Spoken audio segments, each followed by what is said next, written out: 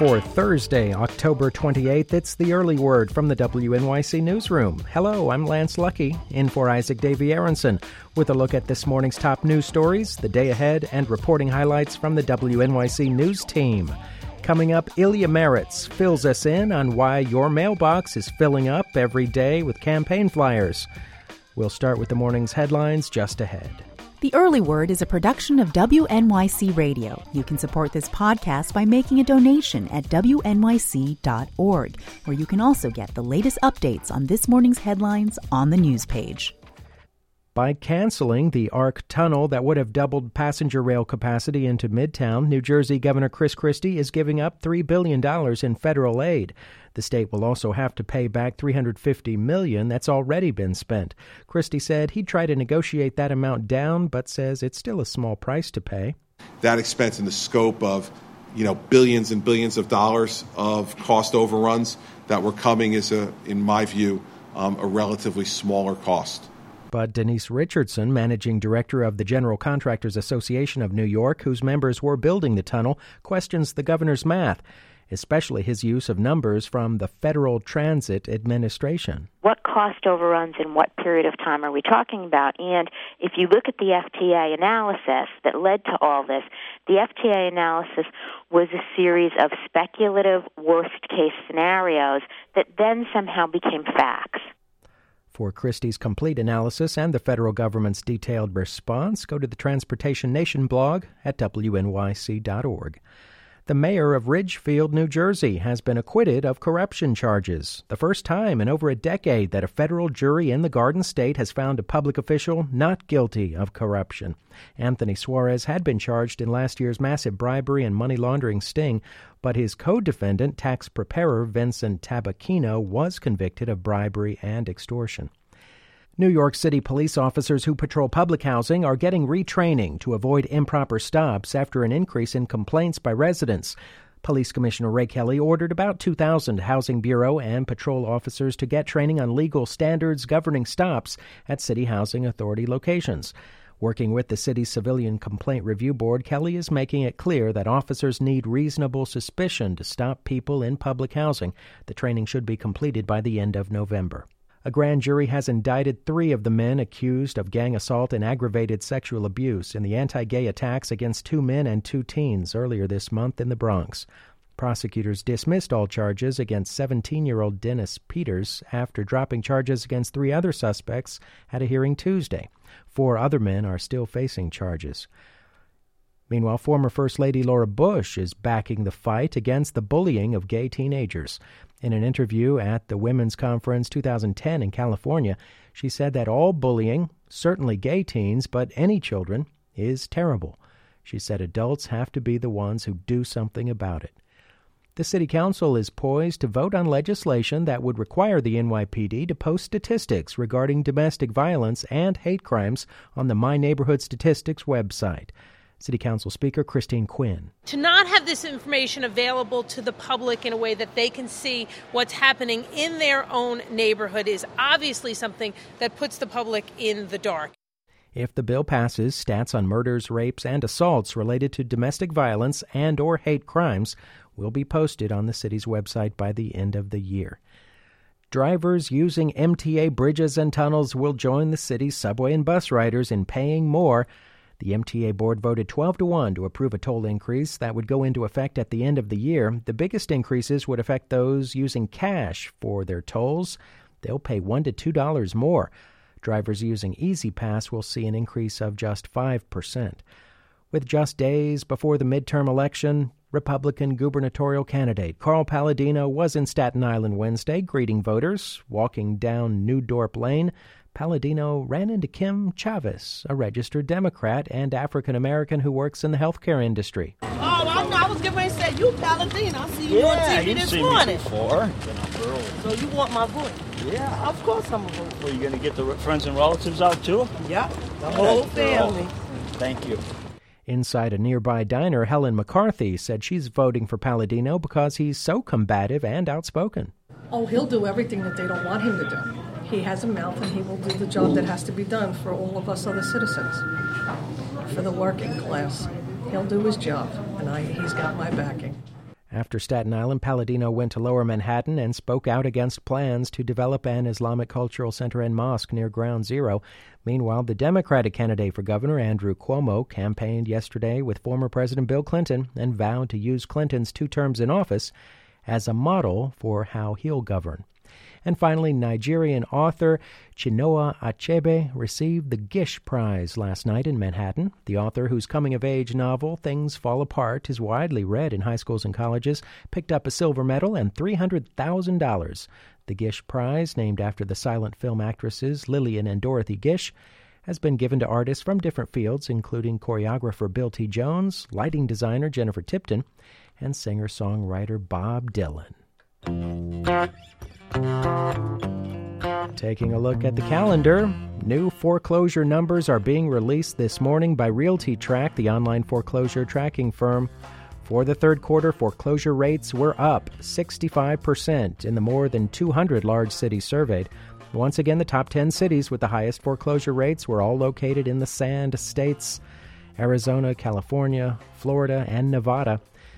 Among large cities posting the biggest increases over the year-ago period were Seattle, Chicago, and Houston. The Labor Department releases weekly job claims this morning, and Secretary of State Clinton delivers a speech in Honolulu on the United States' role as a Pacific nation before she starts an extensive Asian tour. And finally, to raise awareness of drunken driving at Halloween, Checkpoint Strike Force holds a live demonstration of the real-time effects of alcohol. 4 individuals will consume multiple drinks under U.S. Park Police supervision and undergo a battery of sobriety tests administered by those USPP officers. Your tax dollars at work. Just some of what's happening this Thursday. So what does it take to run a political campaign? Well, every candidate needs an office to run for, then a staff, and, of course, money for advertising. Yesterday, Lisa Chow told us how campaigns are increasingly relying on detailed lists to help them target voters. Any campaign wants to know who's undecided in an election, because those are the people who are persuadable, and you want to focus your scarce resources persuading the people who haven't made up their minds already. That's Ken Strasma with Strategic Telemetry. Today, Ilya Maritz tells us how those people's mailboxes are targeted for flyers galore from candidates running for office. Probably no place in our city is getting more political mailers right now than Staten Island, where there's a competitive race for Congress. Oh, I get several pieces a day. I get 5 a week. It's pretty depressing. Bob Glass and Sarah Lim interviewed at the Staten Island Mall. So here's a brochure with a photo of incumbent Congressman Michael McMahon, a rosy-cheeked, white-haired Democrat, reading to children. Message: McMahon cares about education. And here's a flyer for his challenger, Republican Michael Grimm, a blue-eyed ex-Marine, shown here shaking hands with former Mayor Rudy Giuliani. Message: Grimm is serious about national security. Nola Palumbo and Mildred Savitsky, regulars at the New Dorp Beach Friendship Club, have been seeing plenty of this stuff, and they're not impressed. Grimm, McMahon, I get them every day. Every day my husband's cutting it up, so it's quite a bit. And yet, the mail keeps coming for a reason. Democratic campaign consultant Scott Levinson. Mail moves voters. He says even people who hate political mail are influenced by it. No other medium has the power to put the candidate's image and message in the voters' hands, even if they walk it straight to the recycle bin. And mail is especially useful in New York City, where a 30-second TV ad can cost millions to produce and air. By contrast, a campaign can use the same money to send repeat communications directly to the homes of moms or veterans or small business owners. Stephen Stites consults for Michael Grimm. It's the best and most effective way to reach a large number of voters and to know who you're reaching. Neither the Grimm campaign nor the McMahon campaign would give specific details about how they're targeting voters in this race. It's sensitive stuff, and campaigns want to control the message. And that starts here, where the flyers are printed. Mainly the printing happens in and around New York City in shops like Nesher Printing on the west side of Manhattan. The lights are fluorescent, the smell is chemical. Vincent Gaudioso is the owner. Right now the machine is pulling the paper through, and at the end result, printing a sheet. Can you pull out a sheet for me, Cookie, please? And out comes a newsletter for a Jewish organization. Gaudioso is not actually doing any political mailers at the moment, which is one reason he's speaking to WNYC. Several printers who are doing campaign communications declined to comment. One even threatened to call the police and then hung up the phone. Then he called back. I'll talk to you after Election Day, he said. They don't want anybody to see their stuff. Again, Vincent Gaudioso. I signed a bunch of waivers of not showing, not telling, not seeing. If someone questions me, I can't say a word. Campaigns can be demanding in other ways, too. Gaudioso says skin tone is often a problem. What looks right to the printer doesn't always look right to the campaign, as in the case of an African-American candidate a few years ago. They thought it was just too dark. Gaudioso was baffled. When they showed me the picture, it looked pretty close to his picture. Nevertheless, the graphic designer went back to lighten the photo, and Gaudioso agreed to reprint. He doesn't recall whether the man won or lost. But the journey of political mail doesn't end in the printing press. Again, strategist Scott Levinson. A consultant who thinks their job is done because the mail has been put on the mail truck is doing their client a disservice. Because the mailer is worthless until it arrives in the mailbox. This time of year, Levinson makes it a habit to visit mail processing centers late at night. And we found mail bags that were hidden behind tables that if we didn't go at 4 o'clock in the morning to find them, they would have been 2 days later, which is everything. When you're staring Election Day right in the face. In the days to come, mail from Michael McMahon and Michael Grimm and many more candidates, too, will continue to arrive in voters' mailboxes. If you're on the receiving end, know this. It'll all be over soon. And as you walk that flyer to the recycle bin, spare a thought for the people who worked really hard to get it to you. For WNYC, I'm Ilya Meritz.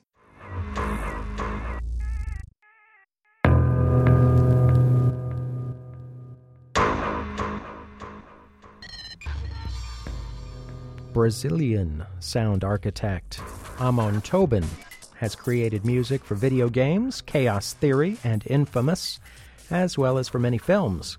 He combines manipulated field recordings, vinyl records, and a drum machine to produce these genre-defying beats and measures.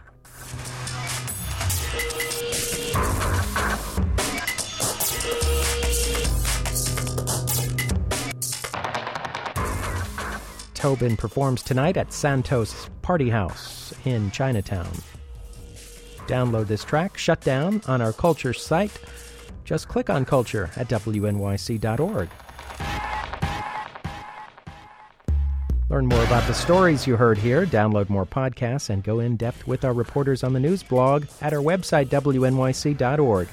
Hear us there 24 hours a day, as well as on the air at 93.9 FM and AM 820.